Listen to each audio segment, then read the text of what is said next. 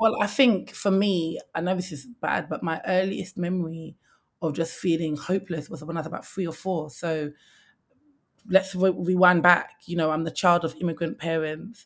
My dad got deported. My mum was then a single mum with 2 children. So I was one of the children that was actually sent to go and live with white families in Peterborough. And I was very young. So I was one, like a black girl in a space. I remember they had to cut off all my hair because obviously they couldn't manage my hair. And there was me. And I remember that they were like, eat spiders and, all sorts of weird things. And I was like, okay, because I'm free, I'm 4. And then they'll be all laughing at me and then saying all sorts. And I was just so young. Every L podcast. Every L podcast. Welcome, ladies and gentlemen. I'm your host, Matt Brown, and you're listening to the Every L podcast. Each episode, we'll have a different guest come on and talk about when life hands you an L, is it really a loss or is it something else? Because not every L's a loss. So sit back, relax, or do whatever you guys do to get comfortable as we get into this. Let's go.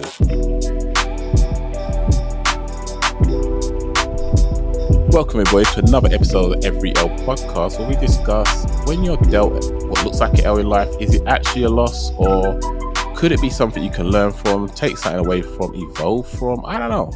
You tell me.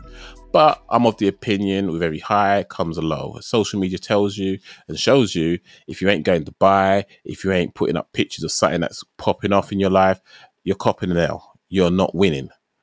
But the truth of the matter is a lot of us are going through things that don't, in the first instance, look like a win.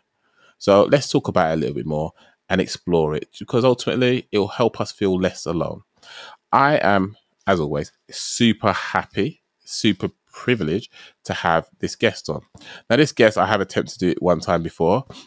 Didn't happen for technical reasons, but I felt like it was a therapy session for me. So I took that on board. So I'm happy and I'm grateful to her for spending the time with me anyway. But now, try to get her on. A bit of technical difficulties, but we still made it work. We still made it work because she's Oh my worth God, I'm going to have to the time. interject in your intro now because you're bullying me already, but go on. It ain't bullying, it's just stated facts. Let's be honest here, right? All right, I apologize. Because someone maybe wait like an hour. So anyway, you're talking about bullying. That's neglect. I neglect. publicly apologize on the podcast forum. I even said, I'm surprised Matt is still talking to me, but that is a testament to your patience and your resilience. To be fair, I was editing another podcast episode, so it's calm. No, but you are worth it, and I've, in the time that I've known you and watching you just do you've just been incredible in terms of all the things you've managed to achieve, create, maintain, as well as your home and your household and everything else, that your relationship with your other half. That for me is just positive. It encourages me. So why wouldn't I try and just have some of your time just to hold a conversation and share some of your stories? I think, you graciously gave me time. Like I said, when we tried to interview last time, it didn't quite work out, and you shared some stuff and you kind of made me think in a way that I hadn't wanted to think. And I'm grateful, because sometimes you need to be challenged like that. It's just right. And I just want you to win. I'm seeing you catching some W's and it's fantastic, but I just can't wait for you to be in a position where you personally feel like, you know what, I can sit here and just take in this W. But I know you're not there yet, and you're still. I don't want to say you're not. I don't want to say you're humble enough, because people that are in that position are not humble. But I want to say you still got that hunger, that desire to say, I'm not in that position where I'm happy to just say, pull up the handbrake, let me just chill for a bit and soak up all the praise and accolades that I've achieved. But long and short of it, folks, I have a fantastic person. Her name is Agnes. She is an amazing human being. She, unfortunately, is not on camera, so you can't see her, but go check out her Insta. Like, boy, trust me, her husband will fight you, but I'm telling you, worth it. So, got beautiful babies too. She does the most with them, and she's got so many different things going on. I'm not going to go into them because I won't be able to eloquently put it. She'll be better at doing that for me. But I'm so grateful. The things she's going to share, I have no idea what they're going to be. But trust me, I have a good sense that it's going to be a doozy because everything she seems to be dropping is just 100. So, Agnes, if you don't mind, could you please introduce yourself to the people that don't know you? Great. Well, first of all, Matt, thank you. I'm not sure if I'm worthy of such an introduction, but I'll take it. I'll take every win, every win I can get. I'll take it. So, thank you so much. So, my name's Agnes, as you rightly said. I'm a social impact entrepreneur. That's how I now describe myself. And it just basically, in short, means that I run several different brands or organizations, but with a kind of a social impact mission at the heart of it. That was very succinct. That was quite impressive. May I ask how many you actually have? Well, I'll say the ones that I have that are kind of known. I have about 3 brands, but there's other stuff behind the scenes that I'm working on at the moment. So let's say 3 or 2.5 at the moment. 2.5, 3 kids, a husband, a house. This girl is just Wonder Woman. I don't know about that. You just wonder where she pulls out all these extra hours from. I don't know about that. And she has time to jump on the podcast. Like, come on, people. Seriously. You can't understand why I want to understand. I'm trying to tap in to understand how she does it. No. Because I got 3 kids. I'm at the best of time. I need some matchsticks in my eyelids just to keep me awake. But my girl here is just living life and winning. So, yeah, it's fantastic. Yeah, she's got something going on called Glow Mama. Do you want to share a bit about that? Yep. So I founded the Glow Mama Awards. I can't believe I'm even saying that we're going into our 5th year. Like, it just feels so surreal. Nice. And the Glow Mama Awards is an annual award that celebrates mums on social media. So I like to call it like an influencer awards, although it's not influencer, but it's for mothers, right? And it really is so important for so many different things. First of all, we're the first generation of women to give birth during this digital age. Like, our parents, we don't have our parents or our mothers to look to. So our whole kind of motherhood and parenthood, because I'll go on to fathers in a minute, has kind of been shaped by this kind of social media revolution. And for me, I always say social media saved my life. You know, as a mum, as you rightly said, I have 3 children and I've suffered postnatal depression. I've had suicidal thoughts, like so many. I've been in really, really dark places. And it was through social media and through seeing other mothers share their authentic parenting like journey that made me feel like, you know what, Agnes, you too can do this. And so the actual term Glow Mama, which is the name of the awards, was actually my affirmation. And I used to say to myself in my lowest points, you know, glow mama, keep glowing. And that affirmation got me through some really difficult times.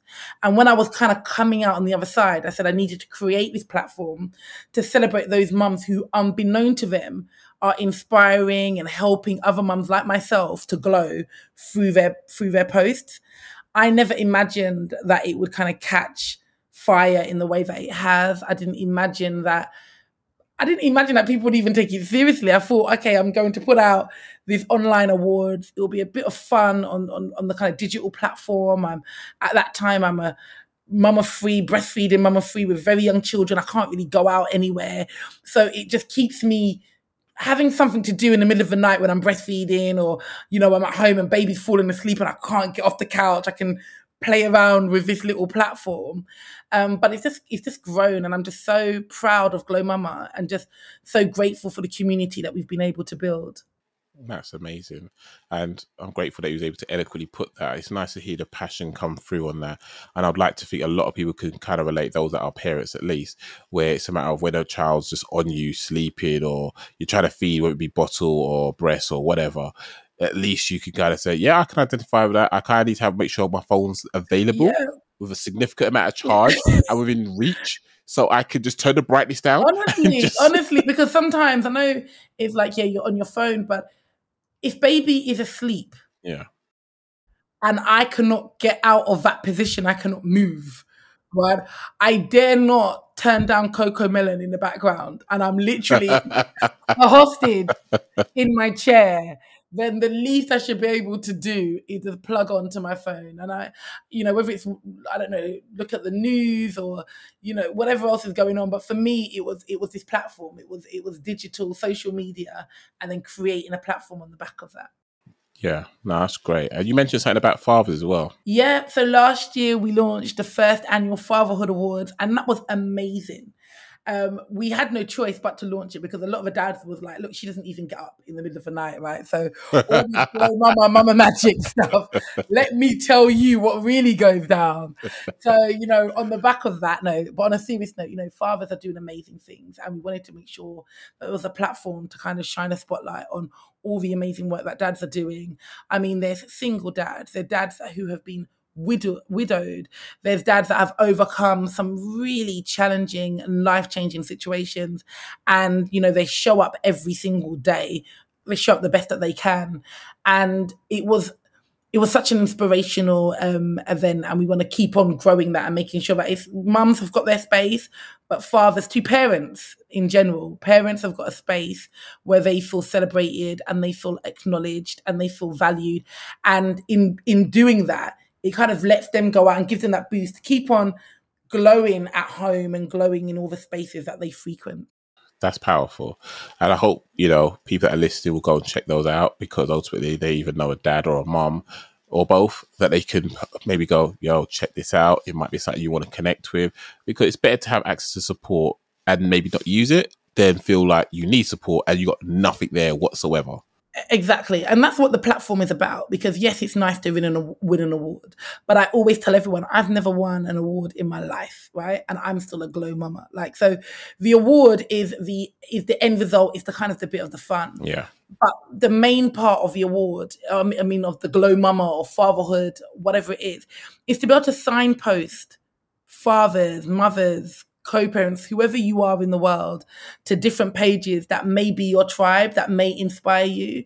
When I first started the awards, I didn't really have the vocabulary to describe it, but now, kind of going into our fifth award, it's digital peer support. That's what it is. And so many parents say year on year that, wow, we look forward to seeing who's going to be a finalist, because we know who to follow. We know the podcasts to go and listen. Hearing, we have a category, most inspiring mama, most inspiring father. And, we've got parents who've overcome all sorts, cancer. We've got parents who've overcome stillbirth. We've got parents who, I shouldn't say overcome, are overcoming and then navigating those spaces, because it's not something that you just overcome, but you learn a new way of living. We've got parents who have been through so much and still have the energy and the grace, I don't know where they find it from, to still show up for others. Equally, being a parent, that's not all we are. We have, like, Glow Mama. I love this group, Mums That Rave. They won our second annual Glow Mama Award. And I still love Funky House. I still love garage and all the old school tunes, and having spaces and places where you can go to, and you can go as a parent, show up as who you are, but still listen to your old school music and dance like you did when you were 19. It's therapeutic. That makes me go home and feel like I can be an amazing mum for the whole weekend, and I feel uplifted. And so that is what these spaces and places are about. It's, yes, an award at the end, that's shiny, that's nice, but really it's about uplifting us so that we can go and pour from that full cup. I love that, because it's true, thinking about if I was to go raving, would I want some of this music out there? No, because half of them say, look at this new jam.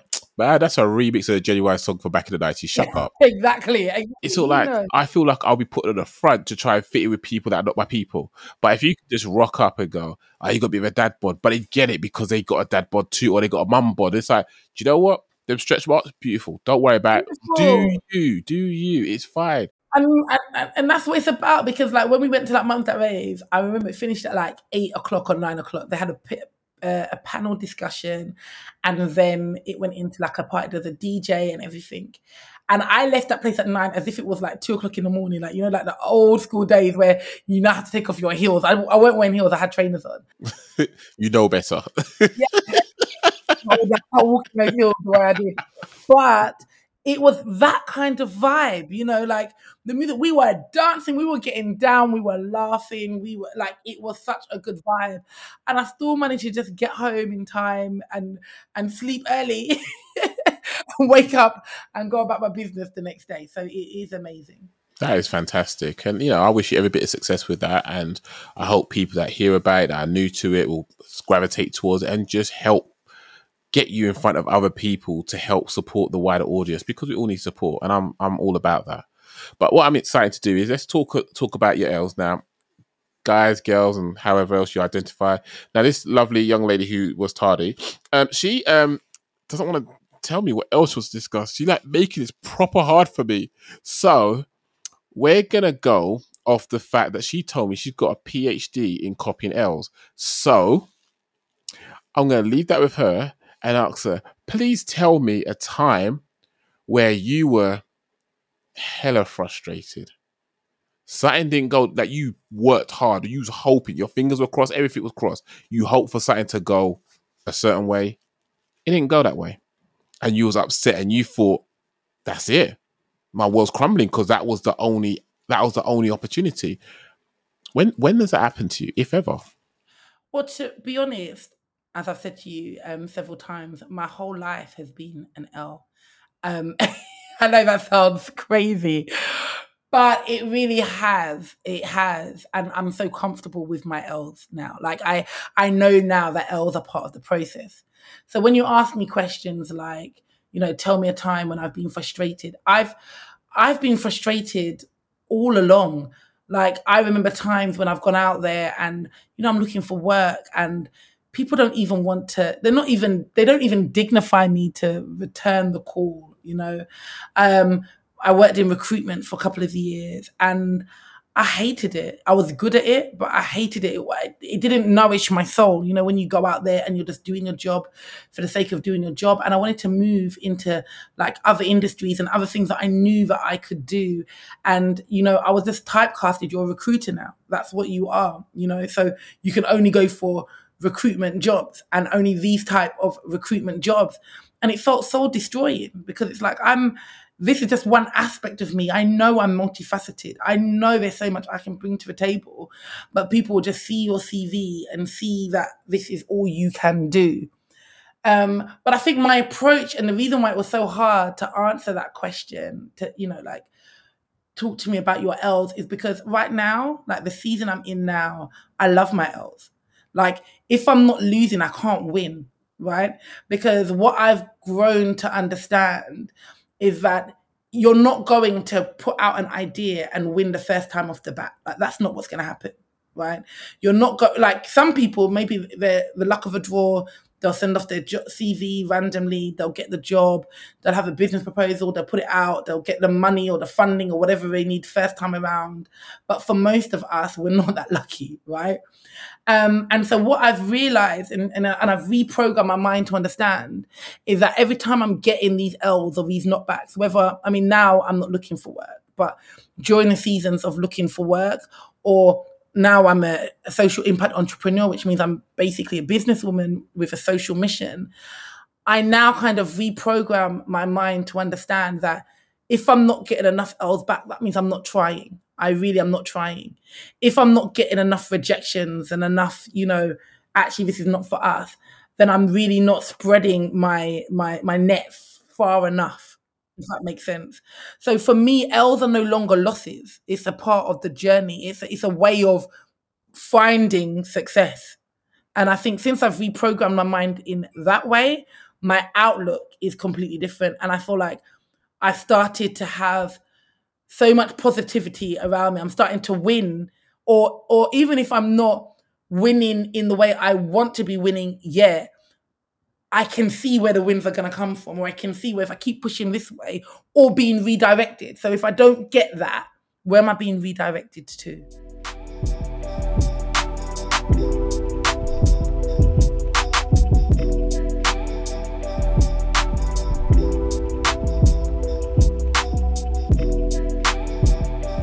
And I think that's beautiful how you put it, especially how a phrase came to mind, and it was a matter of you learn more from losses than you do from wins. Because if you think about every time you took a shot, it was a hole in one, it was bullseye, top bins, whatever analogy you want to go with, it went, right? What are you learning from that? People can tell you how they got the struggles going on. You can't empathize with that because you've never been there. You always come up trump every time you apply your hand to sign. Going through the process, yes, you can learn a lot. And I think it's beautiful how you've managed to have that mindset. I think I've previously said before, you can't add a filter to your life, but you can change your mindset and change your Right, perspective. right. And I think that is something that will help you to get what you want out of life. It may not seem that way initially, but if there's nothing else you can do other than change your mindset, that's a hell of a change that you can apply to your life. And I think that is number one. I think, not I think, I know, I stand resolute in this, that one thing that life is going to do is throw you curveballs. One thing that life is going to do is do the unexpected. Yeah. One thing that life is going to do is humble you. Like, these are things that it's just the law of the way that the world works. So then if you know that life is going to do all these things to you, then the only thing that you can do is start to change your approach to it, because there's nothing else you can do. Like, you can move to the left, the L's are going to find you to the left. You can move to the right, the L's are going to find you to the right. So now, if you're stuck in frustration and you're stuck in, I don't know, just why me, why me, why me, and that's all you're living in that season, then you're not really going to be able to navigate or come out of that situation. You're just going to stay and be stuck. Yeah. And I guess it goes back to that phrase where you can't stop a wave, but you can learn to surf. And the power rests within you. As much as you feel like everything's out of your control, it's a matter of understanding what you can change and what you can't change and what is in your control. The reality is that as a parent, and I can't speak for anyone else that's not a parent at the moment because my mind's not allowing me to think past the days when I wasn't a parent.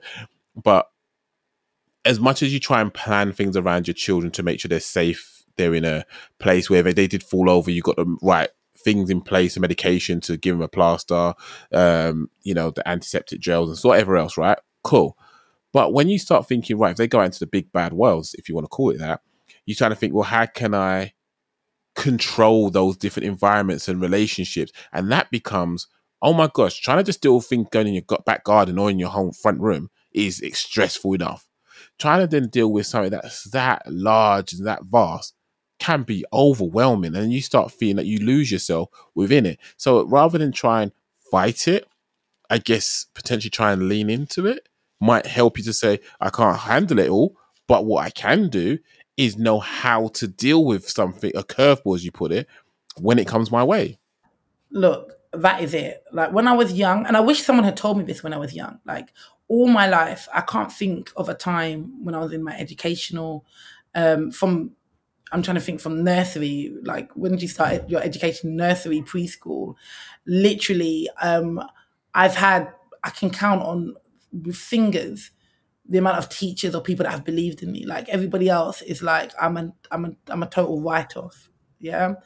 And that's how I've lived my life. Like, I've always known that, everyone's always underestimated me. And I shouldn't say I didn't or did help the situation, because at the end of the day, I was a child. So, if people are telling you all the things that you are not and all the things that you're not, as a child, what do? You start becoming the very things that people are telling you that you're not. And if somebody had told me in that time that, what, this is it, people are going to have their opinions of you, and they're going to say all sorts of things, and at the end of the day, you need to stand resolute in who you are. That could have saved me so much, I don't want to say personal heartache and introspection. However, obviously for me, I would say that was my cross to carry so that my children don't. I think for others, though, that are kind of listening in, my hope or my takeaway, or the takeaway I would want them to take away from this, is that, like, you did not come onto this earth, right, to just come, work, and die and be miserable. Like, I don't believe anybody, whether you're a Christian, whether you're Muslim, whether you're Buddhist, whether you're atheist, it doesn't matter who you are, what it is that you believe in or that you don't believe in, right?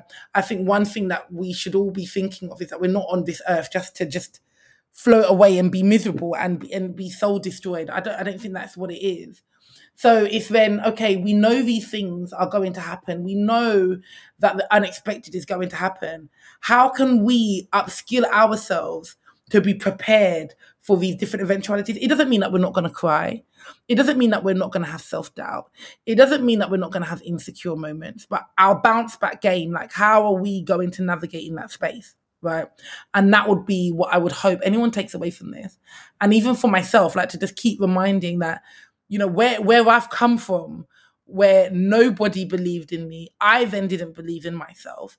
And that impacted how I operated within the world, to actually changing my mindset. And I'm glad that you pointed that, changing my mindset probably in my 30s, So again, that's another takeaway. Sometimes, when we look at the Love Islands and the way that social media, portray the world, we assume that we need to have all this figured out in our teens and our 20s. And if we don't, all the mistakes we've made in our teens and our 20s, that is it now. You've just got to live the rest of your life until you're 100 in bitterness and in self-pity and in regret because you have screwed up your life, right?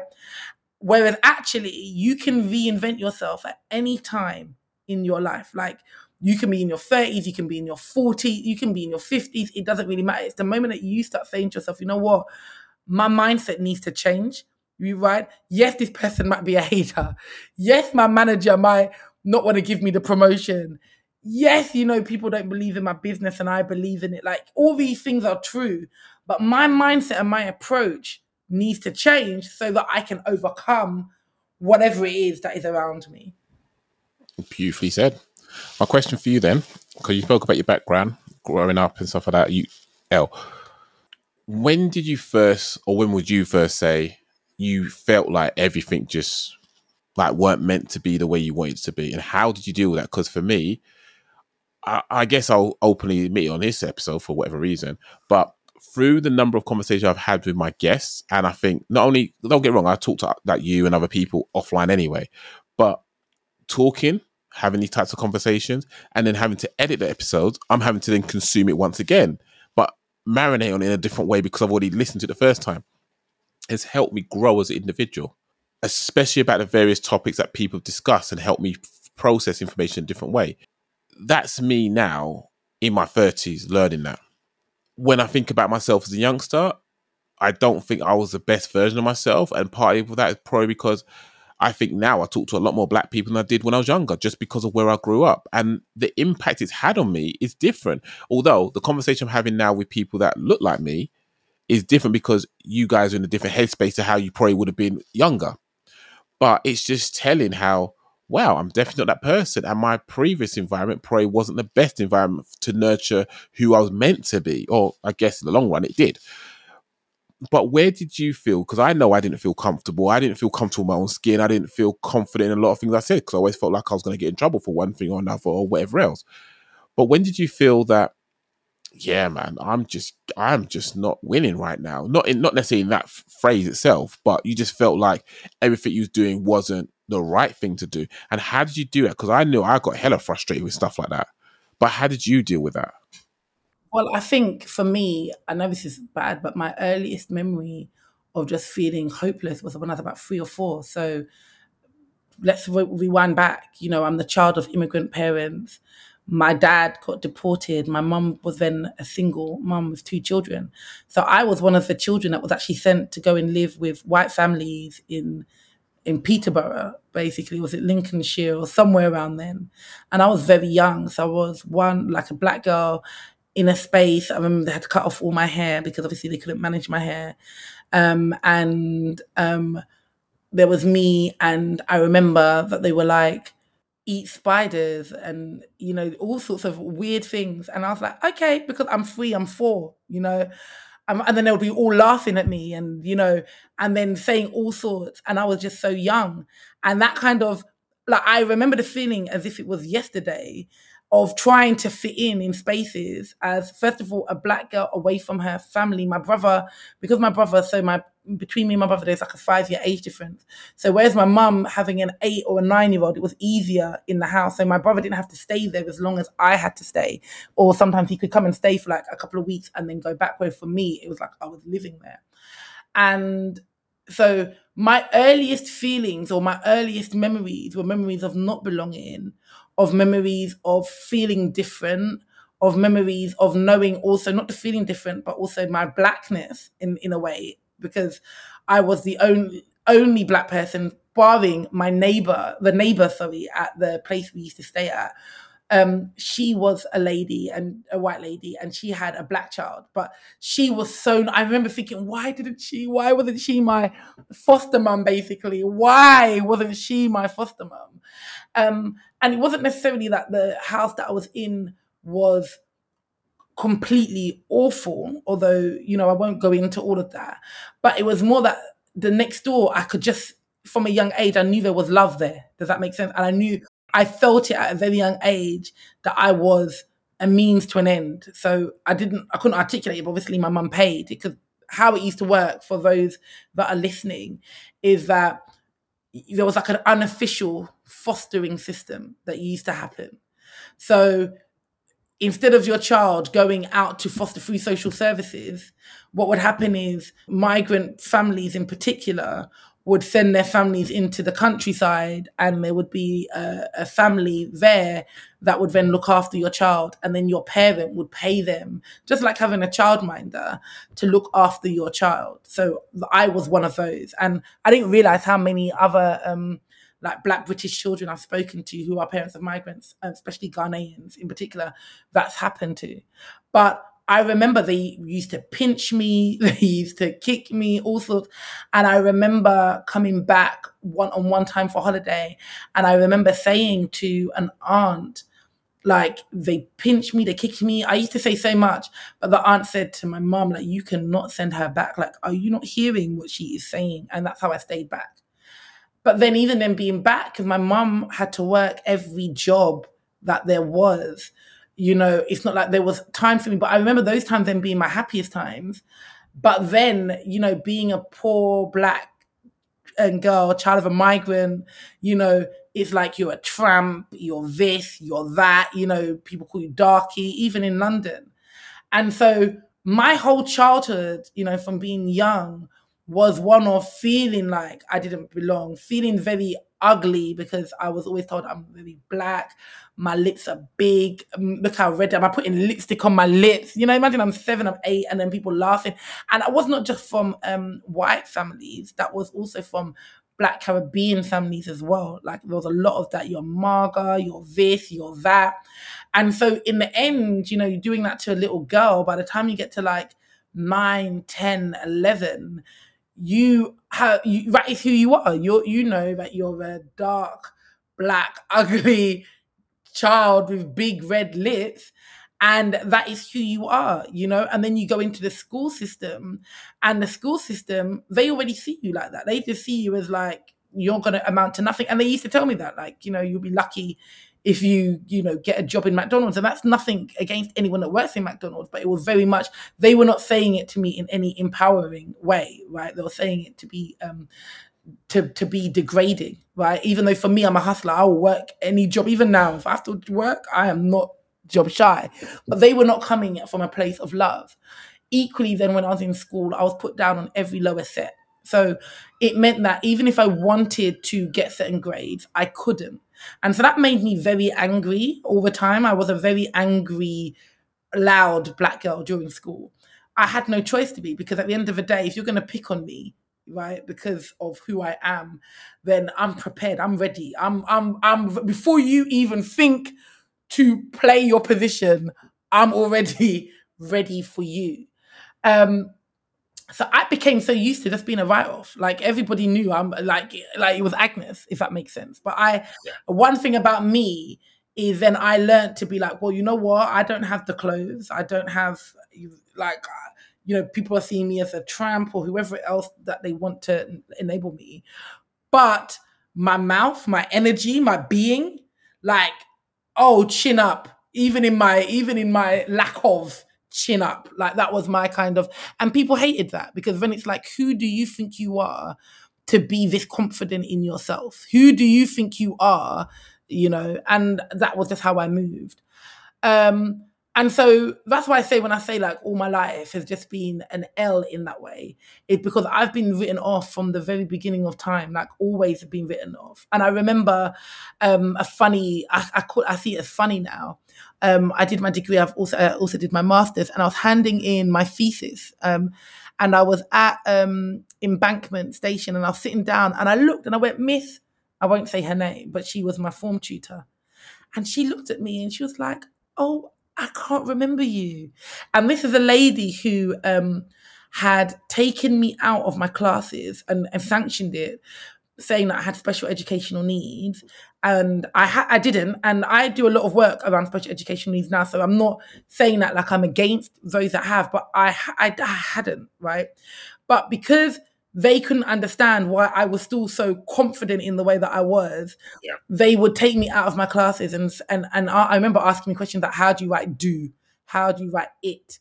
How do you write? And I would get so angry with them, like, and obviously getting angry, then I would start, I don't want to say cussing them out, but literally. So then now I'm the very thing that they say I am, isn't it? So I get detention and all the rest of it. And she tried to get me a mentor, and again she was a black teacher, and she, tried to get me a mentor, but she never gave a damn about me. Like, like I knew she didn't give a damn about me. I was just like an occupational hazard, right? Probably like in the class, like she didn't want to be associated with me because she is definitely not a loud black woman. And so this woman is like, this child is acting like that. So, we need to differentiate before anybody thinks I've got this kind of blackness in me. That's how I interpreted it at the time. So anyway, fast forward, I saw her and I was like, "Hi, Miss, I don't want to say her name." And anyway, she didn't recognize me. So in the end, I said, "Oh," before I told her who I was, I said, "Oh yes, I've gone on. I'm doing my master's now. I'm doing this and I'm doing that." And I told her all the things I was doing at the time. And she was like, "Oh my goodness, sorry, your name?" And I said, "Agnes." And her face dropped to the floor. And at that time, as I said my name, the train was coming. We're both getting on the same train. She's like, "I've got to go now. I've got to go," and ran to the other carriage. Ran to the other carriage. She fled like a sewage rat. Yeah. And I just felt so chuffed at myself because I thought, you know what? That was actually on purpose then. So I wasn't imagining it, because if you've seen me now and I'm telling you that I'm actually doing okay at that moment, and you really thought and genuinely cared about me at that time, and genuinely, even if it was misguided, right, we're doing those things out of love, out of being a teacher. Seeing me now, you would, why are you so shocked? Why are you running away from me? But obviously, because you knew that I was a write-off in your mind, and this is one of them ones that, like, will she even finish school? Will she this? Will she that? Seeing me was a shock.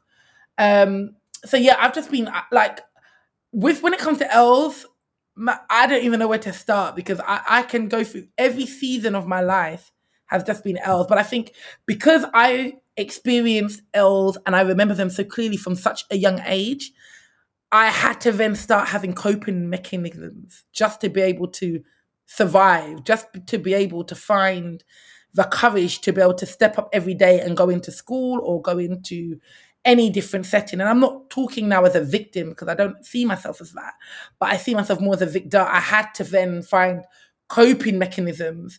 And I think what's happened is, as I've navigated, so that happened as a child where I obviously didn't have much control over those different environments. But then as I've gone on into the work life and into friendships and into business or into different streams, as I've gone on into different areas, that little girl from me remembering when I was 3 years old, right? I can default into, okay, how do I now take the poop? I don't know if I'm allowed to swear, so I'm going to say poop instead of the SHIT word. But take what's being thrown at me, Yeah. and then being like, okay, you know what? I'm now going to actually manage it in this way. That's a lot.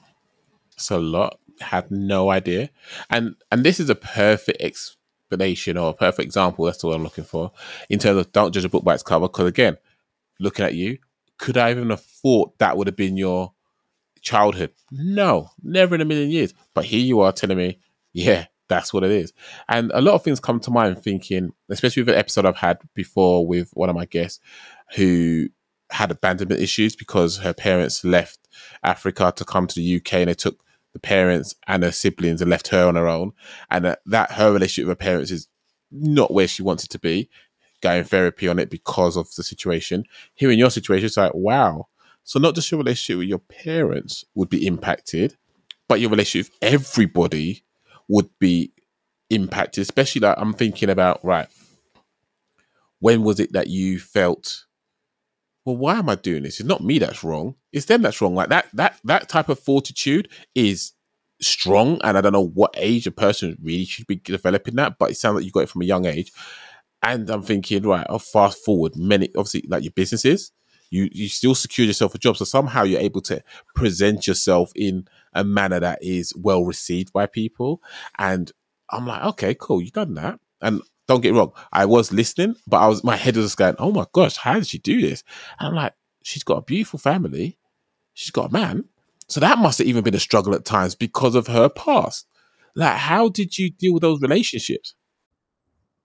Yeah, I mean, it is a struggle. Even I feel like it is always a struggle because, again, like, I come from. I don't want to say I come from nothing because I don't come from nothing in the sense that my family, they, our history in the world, in life, is deep.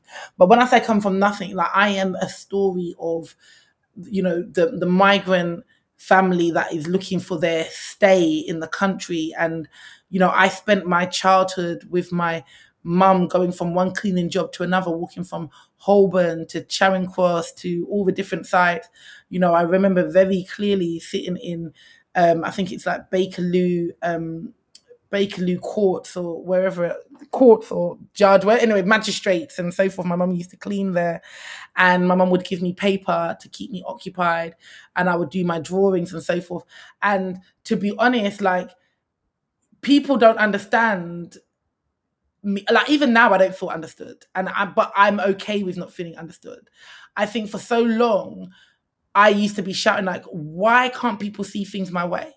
And being a poor, dark-skinned black girl who's young, no money, no roots in the country, so you don't have like your cousins that are coming through. You have family, but do you know what I mean? Like, when you're growing up back in the day, you need to have the entourage to back you. You're so and so's cousin, or I don't come from any of that.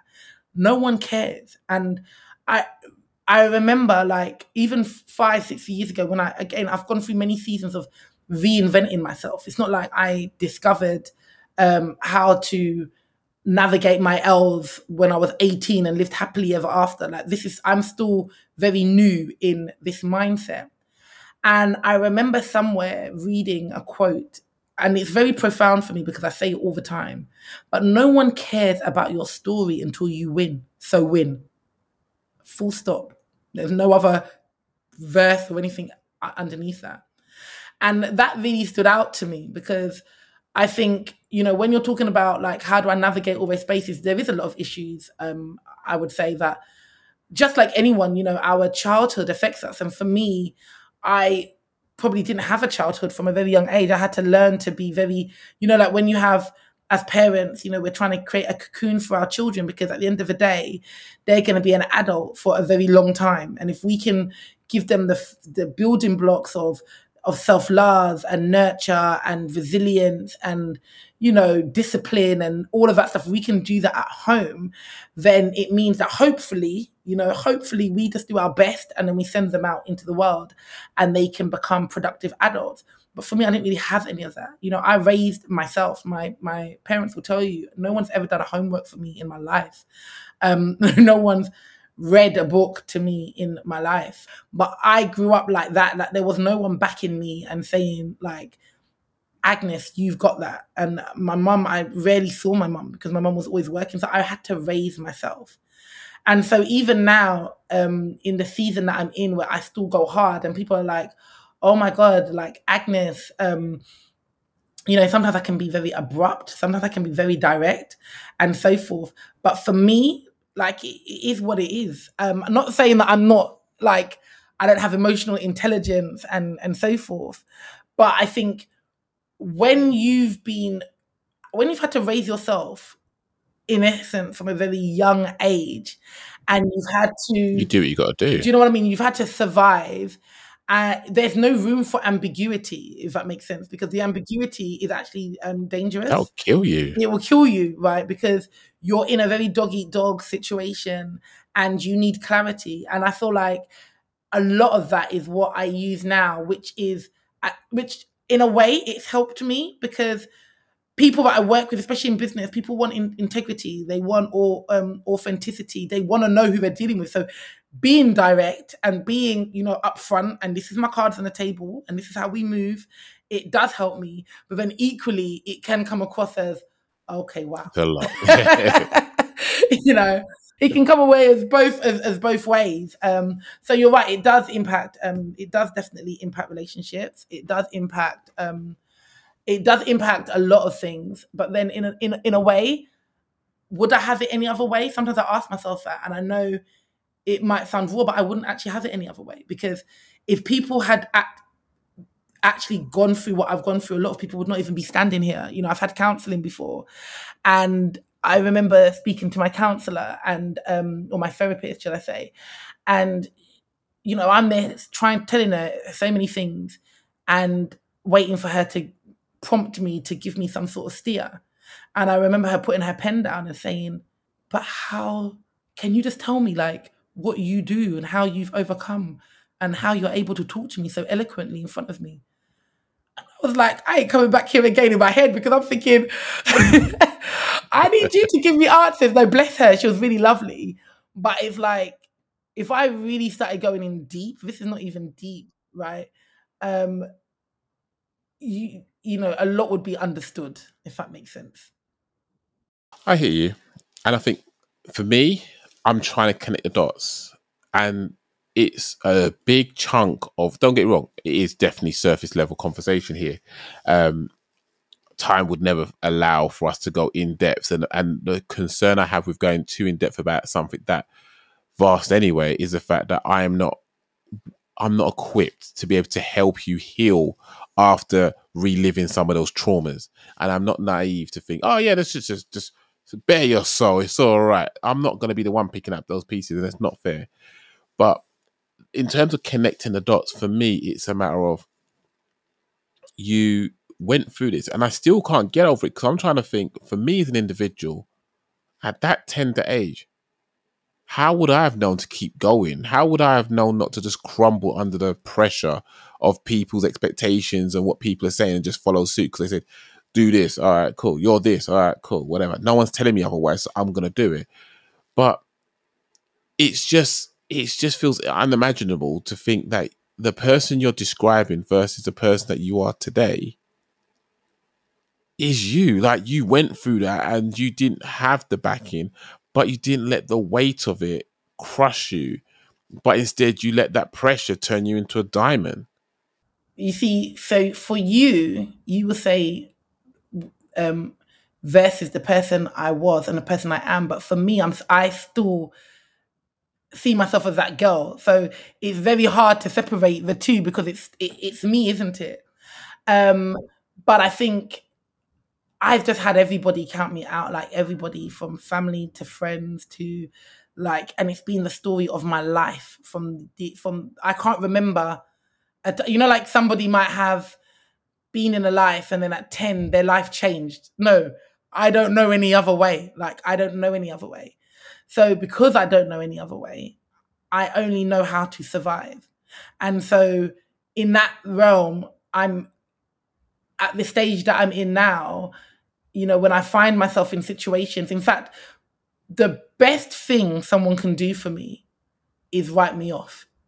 When somebody is like, you know what, you're amazing, you're good, and I've just got all of that around me, that makes me feel comfortable and it doesn't really drive me. Yeah.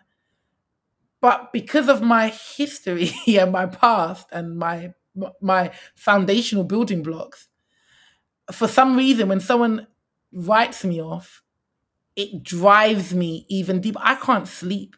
I'm relentless. Like when I'm written off, yo, 7 days, I will have about 5 hours sleep. It's not a joke. Yeah. It becomes my adrenaline. I become obsessive.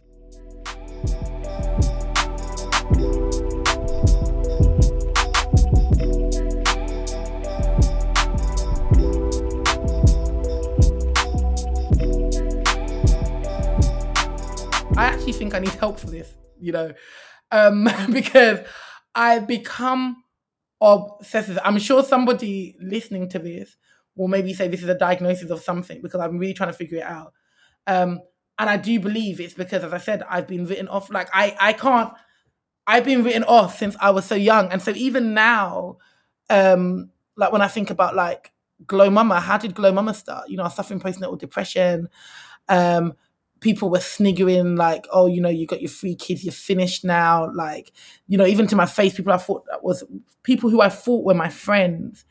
I realized that they were just waiting for me to fail so they could literally say, "It's all you. Look at you." Like some of the things that people who were my so-called friends said to my face during my season of like postnatal depression was shocking.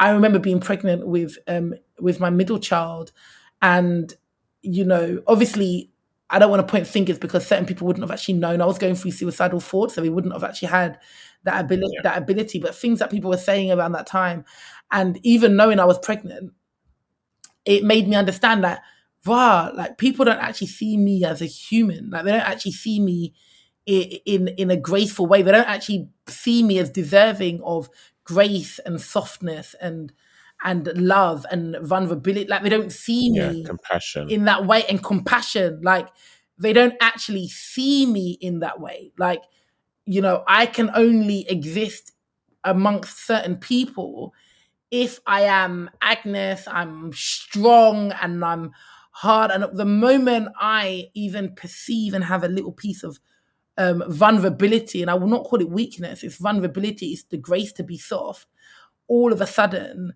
now it's like I can be a laughing stock, right?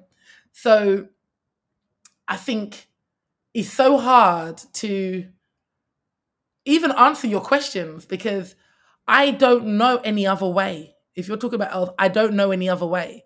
And I use all of this even now to keep on going, to keep on pushing. And sometimes it's challenging because when do I stop? When should I say, Agnes, you know what? You don't need to keep on pushing anymore. And I listened to an interview by Will Smith, and it's very similar. I mean, I don't have Will Smith money. I'm nowhere near Will Smith standard. One less zero. No, all the zeros. Like I don't have. It looks bigger than what it is. But what I will say is that Will Smith said something, that he grew up very poor, and that the problem he has is that even though he's successful, he can't stop working and he can't stop pushing because it's ingrained in him because he's so scared of going back to that place, even though he knows like it's mathematically impossible for him to go back to that place, he can't stop. And I suppose for me, I'm like that very much, right? I'm a workaholic, I'm a dreamaholic, I'm a pursuitaholic. I don't know what to say. I'm a holic in all those areas, personally for me, because where I've come from, like, was so below the low. Like, where's the Earth center? Like the Earth, not even the crust, the core, the Earth's core, the little red bit. Like, it was so low in that way. But because I know what that looks like, I can't relax. Like I can't relax and be in a situation where my children, because of the moves I didn't make, I put my children at risk of being there. Or God forbid something happens to me. Yes, they have their dad and stuff, but like I would want to know that I've done certain things, I've instilled certain things in them, like my daughter and my sons as they grow will be a part of what we do with Glow Mama. My daughter's head of hospitality, that's her job. So she comes around, I'm starting to already, upskill her, and no, I shouldn't say upskill her, but have her part of it, and for Yeah. fun, in a fun way. She comes, she dresses up. Her head of hospitality means she eats the sweets and she says hello to people. Like that's She's sampling the goods. She's making sure they're adequate for she's your making guests. sure it's adequate. She's testing the sweets and stuff Yeah, like that. man. She's only 10. But there's so many things that for me I think of because I have a fear that, oh my God, like my babies are young and if something happens to me and I've not been able to learn from my elves and create not a safety net, and I'm not talking about even money, create an environment where they have the resilience to be able to overcome, and God forbid something happens to me, then basically it'll be like a generational curse. Like they then will be a product and they will then have to, go through the things that I went through. So that there, forget money and stuff, that there is what keeps me going more than anything. That's a fair shout. I'll ask you this question. Based on how you grew up and the way you were and how you felt, how is it then you was able to position yourself to be able to apply for different jobs if you've always been undermined and second guessed based on your ability? Because you worked in recruitment, which is a very target driven job, which means you've got to be eloquent, you've got to be able to work under pressure. But I would like to think potentially they wouldn't hire you because they might have thought, Psh, she ain't nice, she ain't going to be able to do any of this stuff. But you was able to present yourself in a way that was good. I'm very much an opinion of, and this has happened to me in the past, where I wasn't happy in the job I was doing and I was going through a season where I weren't in a good headspace. And when I had an interview, it came out in my attitude and that cost me the job, which isn't a bad thing because I wouldn't be where I am today. However, I learned a long time that if I want to leave somewhere, I need to go before it infects me to my core, where it comes out in my everyday speech and Yeah. however I present myself. But you seem to have not had that problem. You sound like you was able to just bypass that and just channel it into something else. I guess like kinetic energy, something happened to you, and instead of you taking the impact and it being something that's going to hurt you, you've just done, okay, cool, let me store that and I'm going to redirect it this way. Like, how do you do that? Well, I think when first of all, when you've lived in rejection and that's all you've known, like I don't know any other way, or I didn't know any other way, right? That becomes your norm. And I've suffered, I talk about postnatal depression, but I've suffered mental health problems, I would say probably throughout my adolescent age, because of things that I've experienced, but then not having the support. So I wouldn't say that I've eloquently been able to do anything. What I will say though is something that has helped me is I've always been competitive. Yeah. I loved athletics. I loved the high jump. I loved the long jump. I loved sports when I was younger.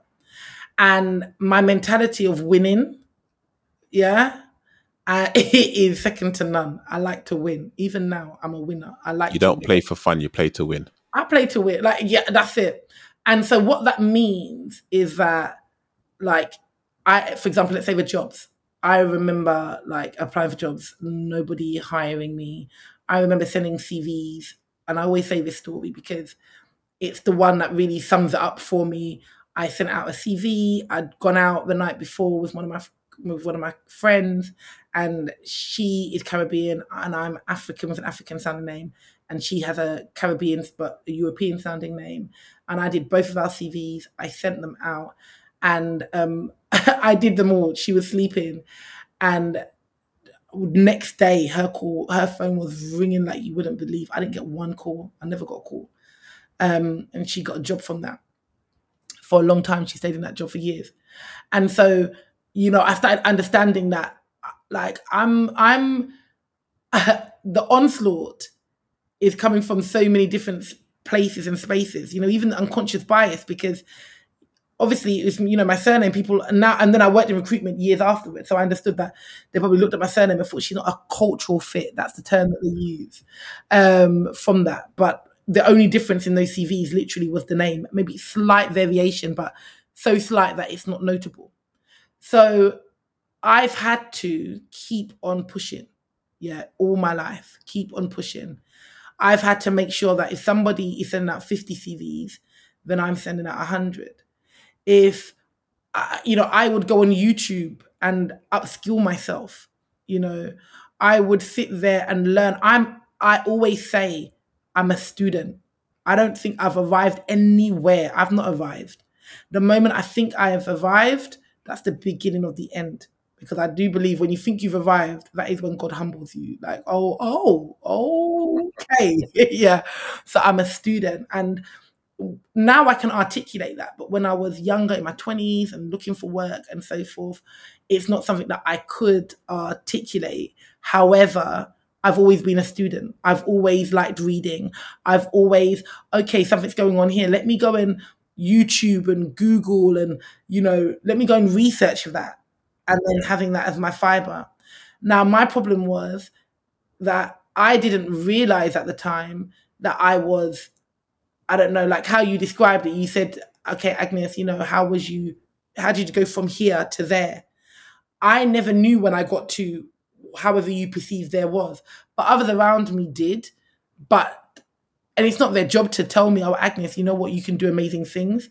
But I didn't really have people that, even when I came out of that season, to tell me, you know what, Agnes, you can do amazing, to build me up. I never really had friends like that. I was always the one that wanted to please build everyone else up, help everybody else, oh my God, you can do this. Oh my God. Good. I was like, the You were Safari. their hype man.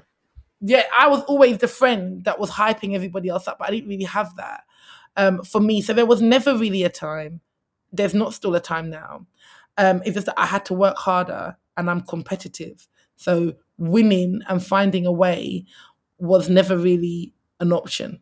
And it's hard. I don't think you would have an answer for this, and I think you potentially could if it was around your postnatal depression. However, I'll leave this to you to answer as you see fit.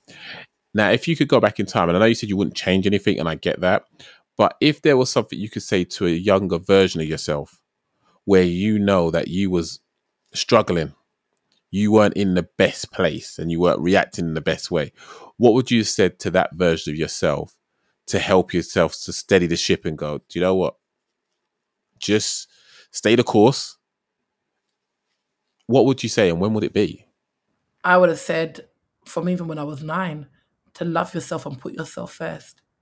And I say that now to myself, and I would have said that to younger Agnes. And the reason that is so important is because when you love yourself and you put yourself first, you attract other people of that on that level that love you for how you love yourself.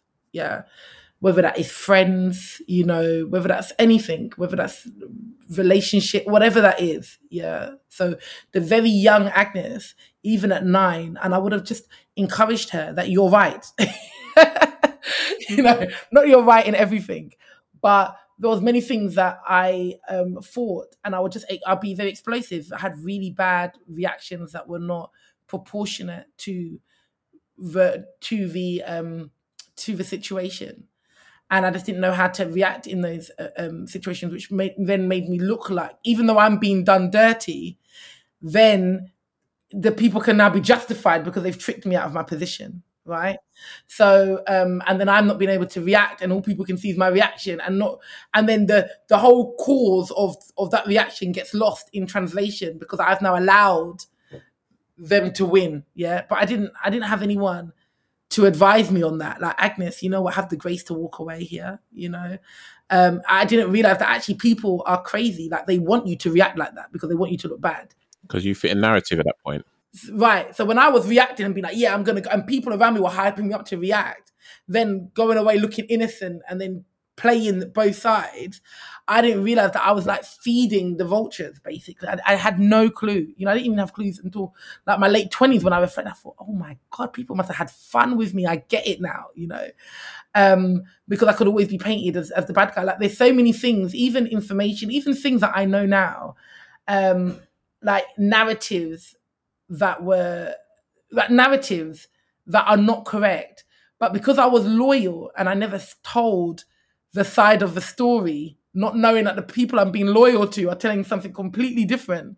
And that's the narrative that is still out there because of my loyalty. Like, so there's so many things. It will be love yourself and put yourself first. I feel like when you love yourself and you put yourself first, the only people that fall away are those that benefited from your lack of self-love.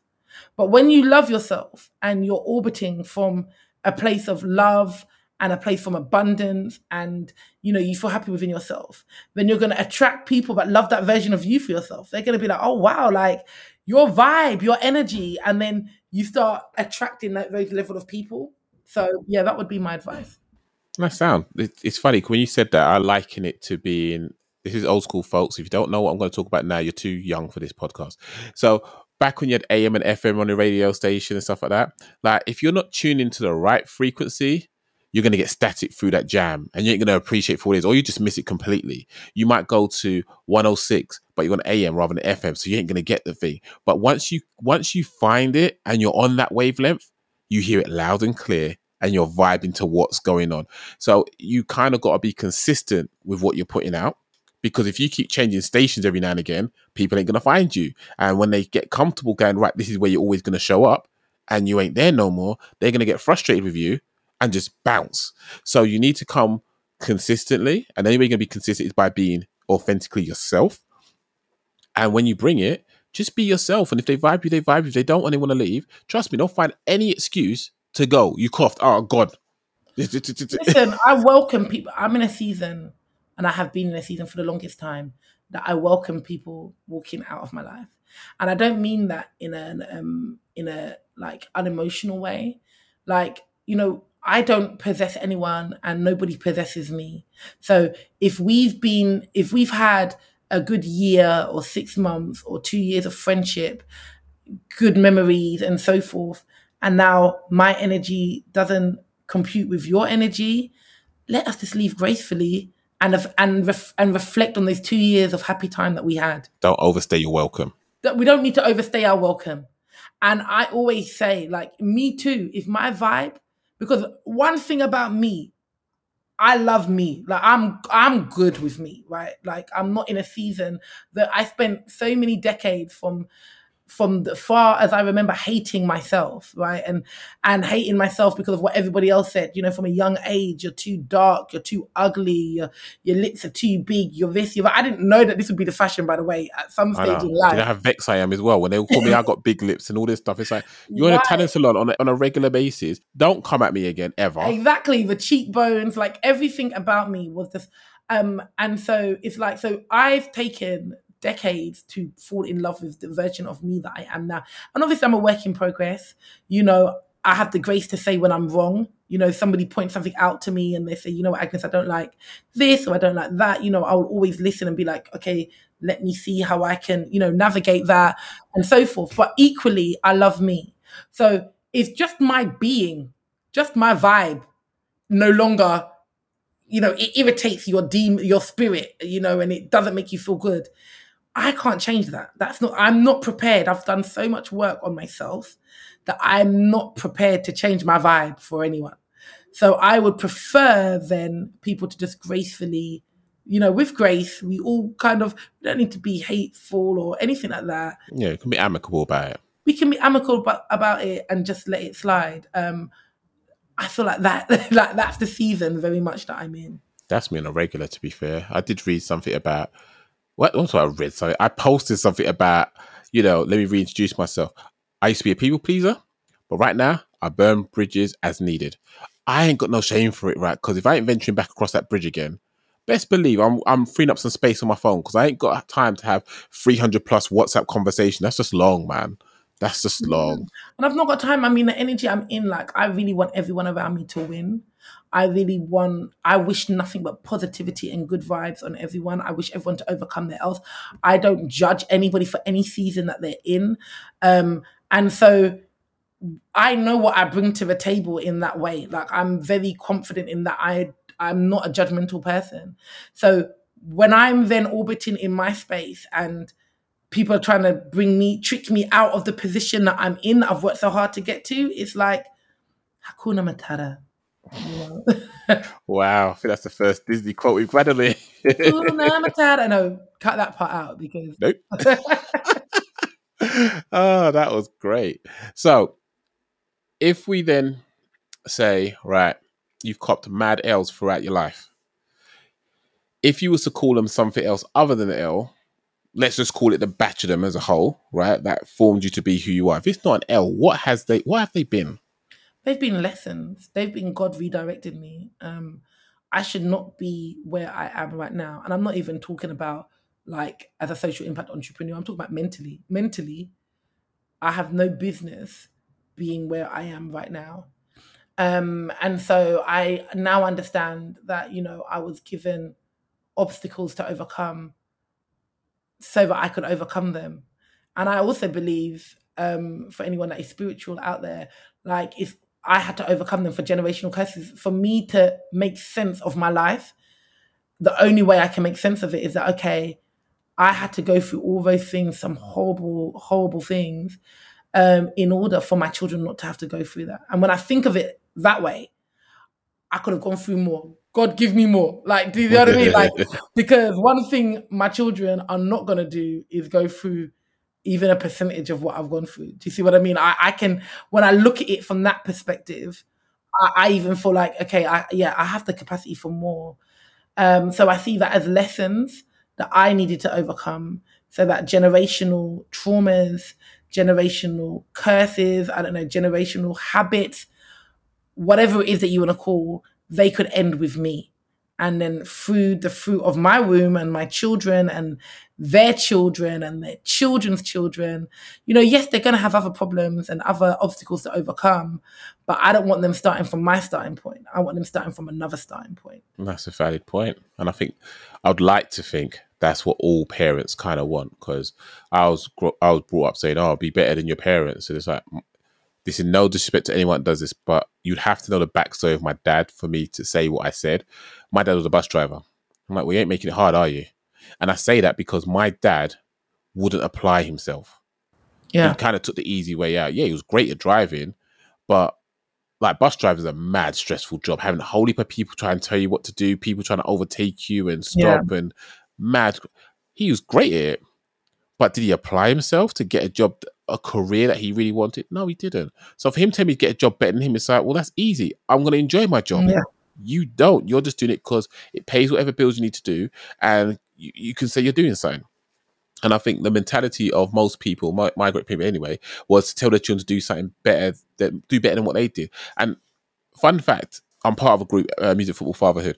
We had a WhatsApp conversation probably a year ago now. Someone asked a question about their child, saying, should I make my child be well-rounded in everything, as like from an educational point of view, or should I encourage them to lean into what they're interested in and have a passion for?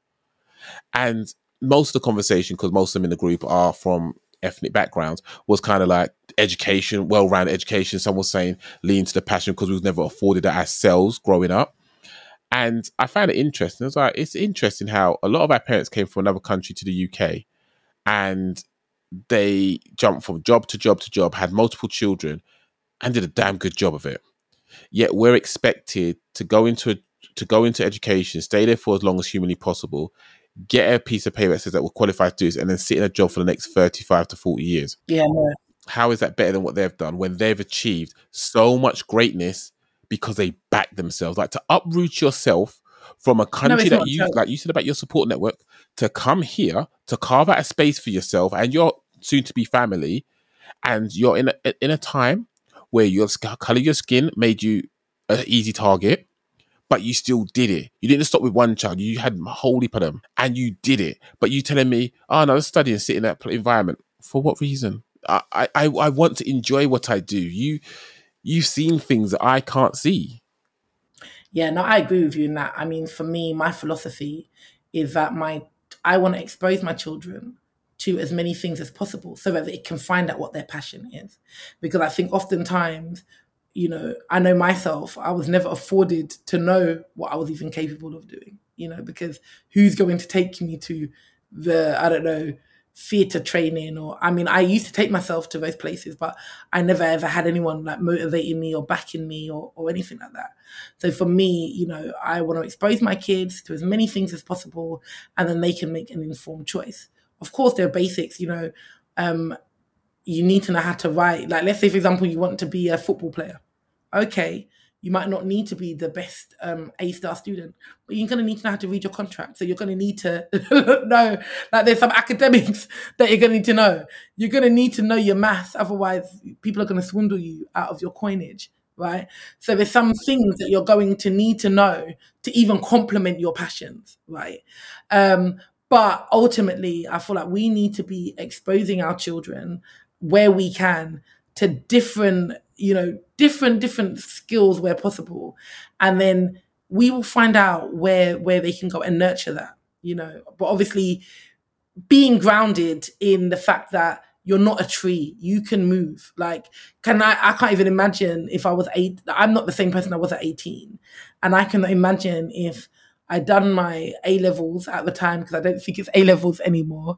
And then I left college and I'm still in that job up until now. I can't imagine it. So I think we should also be able to experiment and have the grace if we've got a certain foundational understanding of some key ethics and values and our character, then we can move. We're not a tree.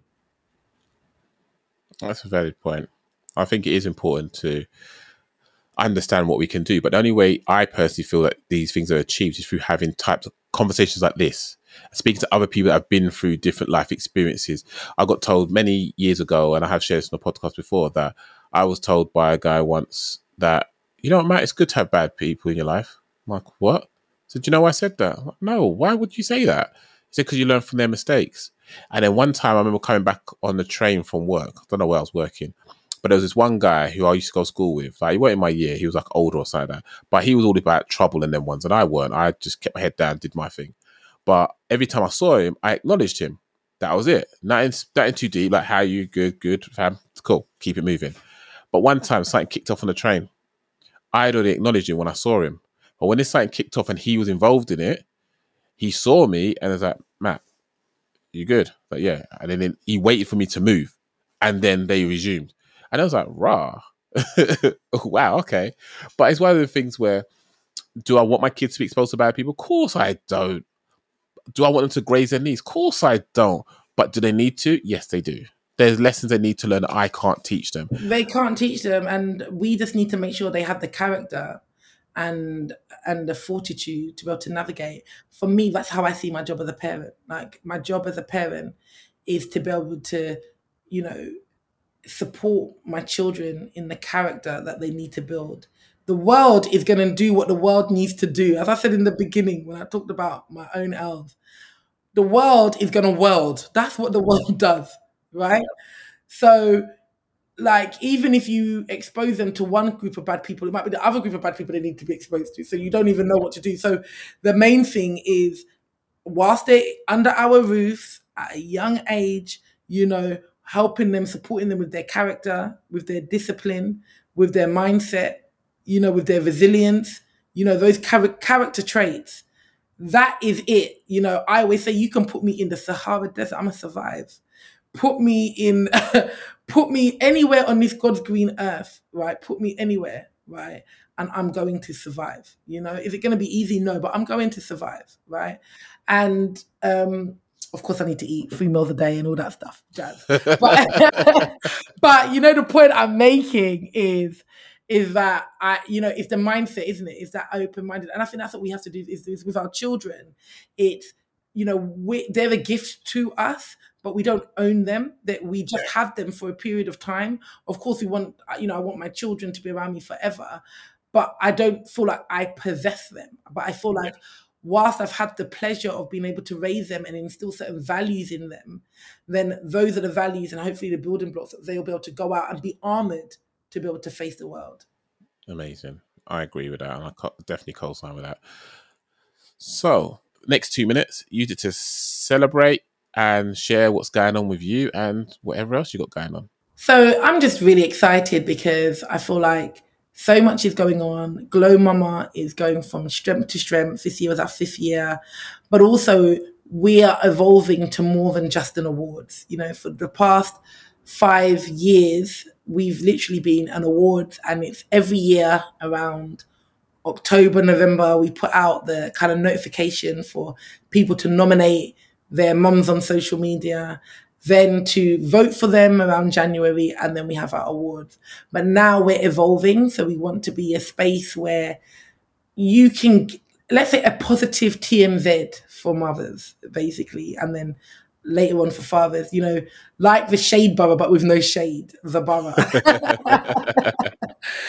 But in essence, a place and a space where you don't have to follow everyone on the gram, but you get to know what is going on with everyone, that current information. So Glow Mama is really growing from strength to strength. But equally also, I'm also the founder of Global Black Maternal Health, which we haven't really spoken about so much. But in short, we have a conference which is called the First Annual Black Child Clean Air Conference. So the environmental justice movement lacks a lot of diversity, not just in the UK, but globally. Yet in the UK, for example, Black Londoners are 3 times more likely to breathe illegal levels of air pollution. It impacts us in so many different ways, not just mortality, but also things like autism. If you live in areas with high levels of air pollution, your children are 3 times more likely to have autism, mental health challenges, even diabetes. I was like, how's air pollution linked to diabetes? Like, there's so many different issues, as well as respiratory issues like asthma and so forth. So we undertook a study last year, which was the first of its kind, actually speaking directly with Black and Black heritage mothers with children up to the age of 5 in London to understand their experiences, their attitudes, and their behaviours towards air pollution. So we spoke to over 200 Black and mixed heritage women based in London, and we're launching the findings at the Royal College of Obstetricians and Gynecology in June, in summer. So that's really exciting. We're having industry, we're having community, as well as, key speakers. But for the first time, we as a Black community being centered in that conversation. It's not being done to us, but we're there leading in the conversation as leaders and as change agents. Fantastic. I wish you every bit of success with that. And obviously, I'm here to help support wherever possible. It's really eye opening for me as a listener. Yes, I have these conversations with people that I've been fortunate enough to come like cross paths with, and you, as I said from Not Jump, I've just been inspired by you, how you conduct yourself, the things you're doing. I'm rooting for you, and like I said to someone else today, that this person I'd known for quite some time, a few years, if I'm honest, like maybe 2 decades, and I'm like, because you're winning and moving forward, it's encouraging me to keep going forward. So when I look at people like you and all my other guests I've got on here, because they're still daring to do, it's encouraging me to keep going. And you may not have heard it before, but I've said previously, and this is where my head's at, an analogy I've liked, and you can probably tell I love analogies. It's a matter of life is like you put a plank of wood down, you hammer it into the wall, you put prick stick on the wall, you put no one else, whatever you've got available, you slap that against the wall and hope to God that this holds in place. And then you take another step, but you ain't got time to get no building inspectors involved or no architect involved. You just got to take a leap of faith and do it. But there's Yeah. people cussing you out because they see how far you got, and they're saying, but it's easy for you to say because you're the way over there. You don't know how many heart attacks I've had in this journey from where I was to where I am That now. is it. That And is it. it's a matter of hearing you take all these steps makes me feel like, well, if you can do it, why can't I? Not because you and I are on the same page or anything like that, but No, because but I want people to leave thinking like that, because my story and my testimony and the reason that I am even speaking, and I would never have even spoken so candidly even a couple of years ago, but I feel like it's actually my duty. The more that, I'm being blessed and certain doors are opening, the more I need to be more transparent for other people to know that, look, I don't come from wealth, I don't come from money, I don't come from connections, I don't come from opportunity. I don't. I just come from the soil in this earth. Like, literally, I don't come from anything.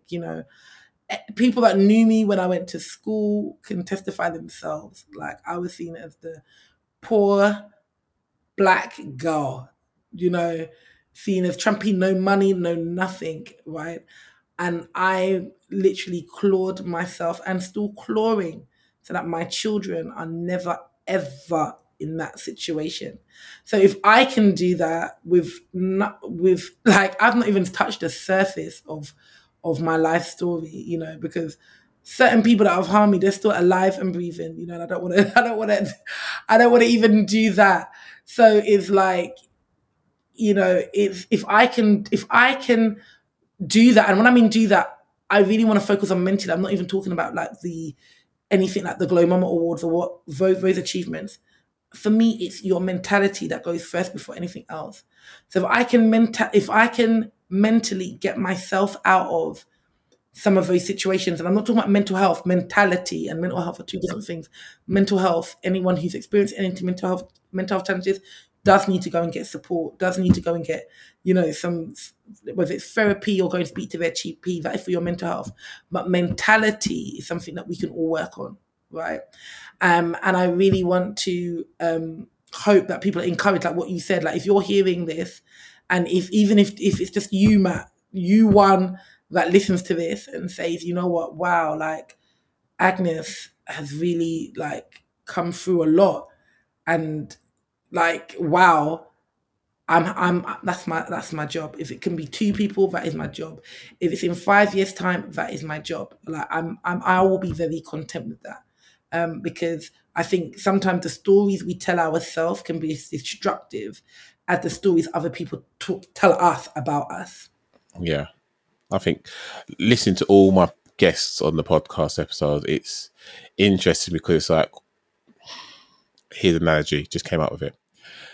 You're in a train, one that's got like the old furnace, like the steam trains, and you're like thinking, I need fuel for this fire to go somewhere. Hearing some of the stories that you shared, other people have shared, I realized I've got more fuel than I thought I did, because I didn't see it as fuel. I saw it as something that was a fixture within the train. It's like, no. Let's toss that in there. Oh, you doubted me. Yeah, let's just bun that in there. Oh my gosh, look, this is like the most flammable thing I've got going. So Yeah. that's what these conversations have done for me. I'm not gonna lie, I'm completely gassed over that analogy. I'm gonna run with that for a while now because I think that's really good. Listen, I might copyright that before this conversation ends. What's that? It's fine. As long as you redirect people this way, it's fine. But it's I like that, and for me, it's all about documenting this stuff because I want my children when they grow up to be able to know, whether I'm here or not, that they're not the only ones going through stuff. Life's happening to them because life happens to people, and there are ways of addressing them. There's things that people have done so they can watch and say, oh, is that the right thing to do? Maybe not, whatever. But they can learn from other people's experiences. And I'm so grateful for you to be as open as you have been. I would honestly say I haven't looked at you in any worse way. I'm now looking at you in a more refined way, thinking you really cannot judge a book by its cover. You can just be grateful and continue to just be a nice person, because if I didn't say the nice things I say to you and other people, knowing what you guys have gone through, that could have been the thing that tipped you over the edge. But thankfully, it's just helping people know, do you know what? I'm doing all right. Yeah, I'm not where I want to be, but I'm on course to get into where I need to be. So I thank you for sharing. I thank you for your honesty. I thank you for all that you do for the different people, the mamas, the dads, the other people you're working for, especially like the maternity world as well, because you're doing some big things. It might seem like a ripple to you, but those ripples eventually turn into waves.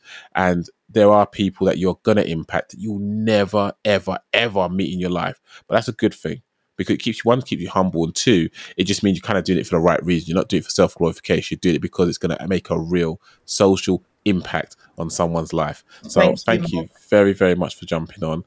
And to you listeners, I hope you've enjoyed it as much as I have. And if you've copyrighted my steam train analogy, that'll be like the fourth person doing it so far, I'm sure, by the time this is done, after I tell my wife about it as well.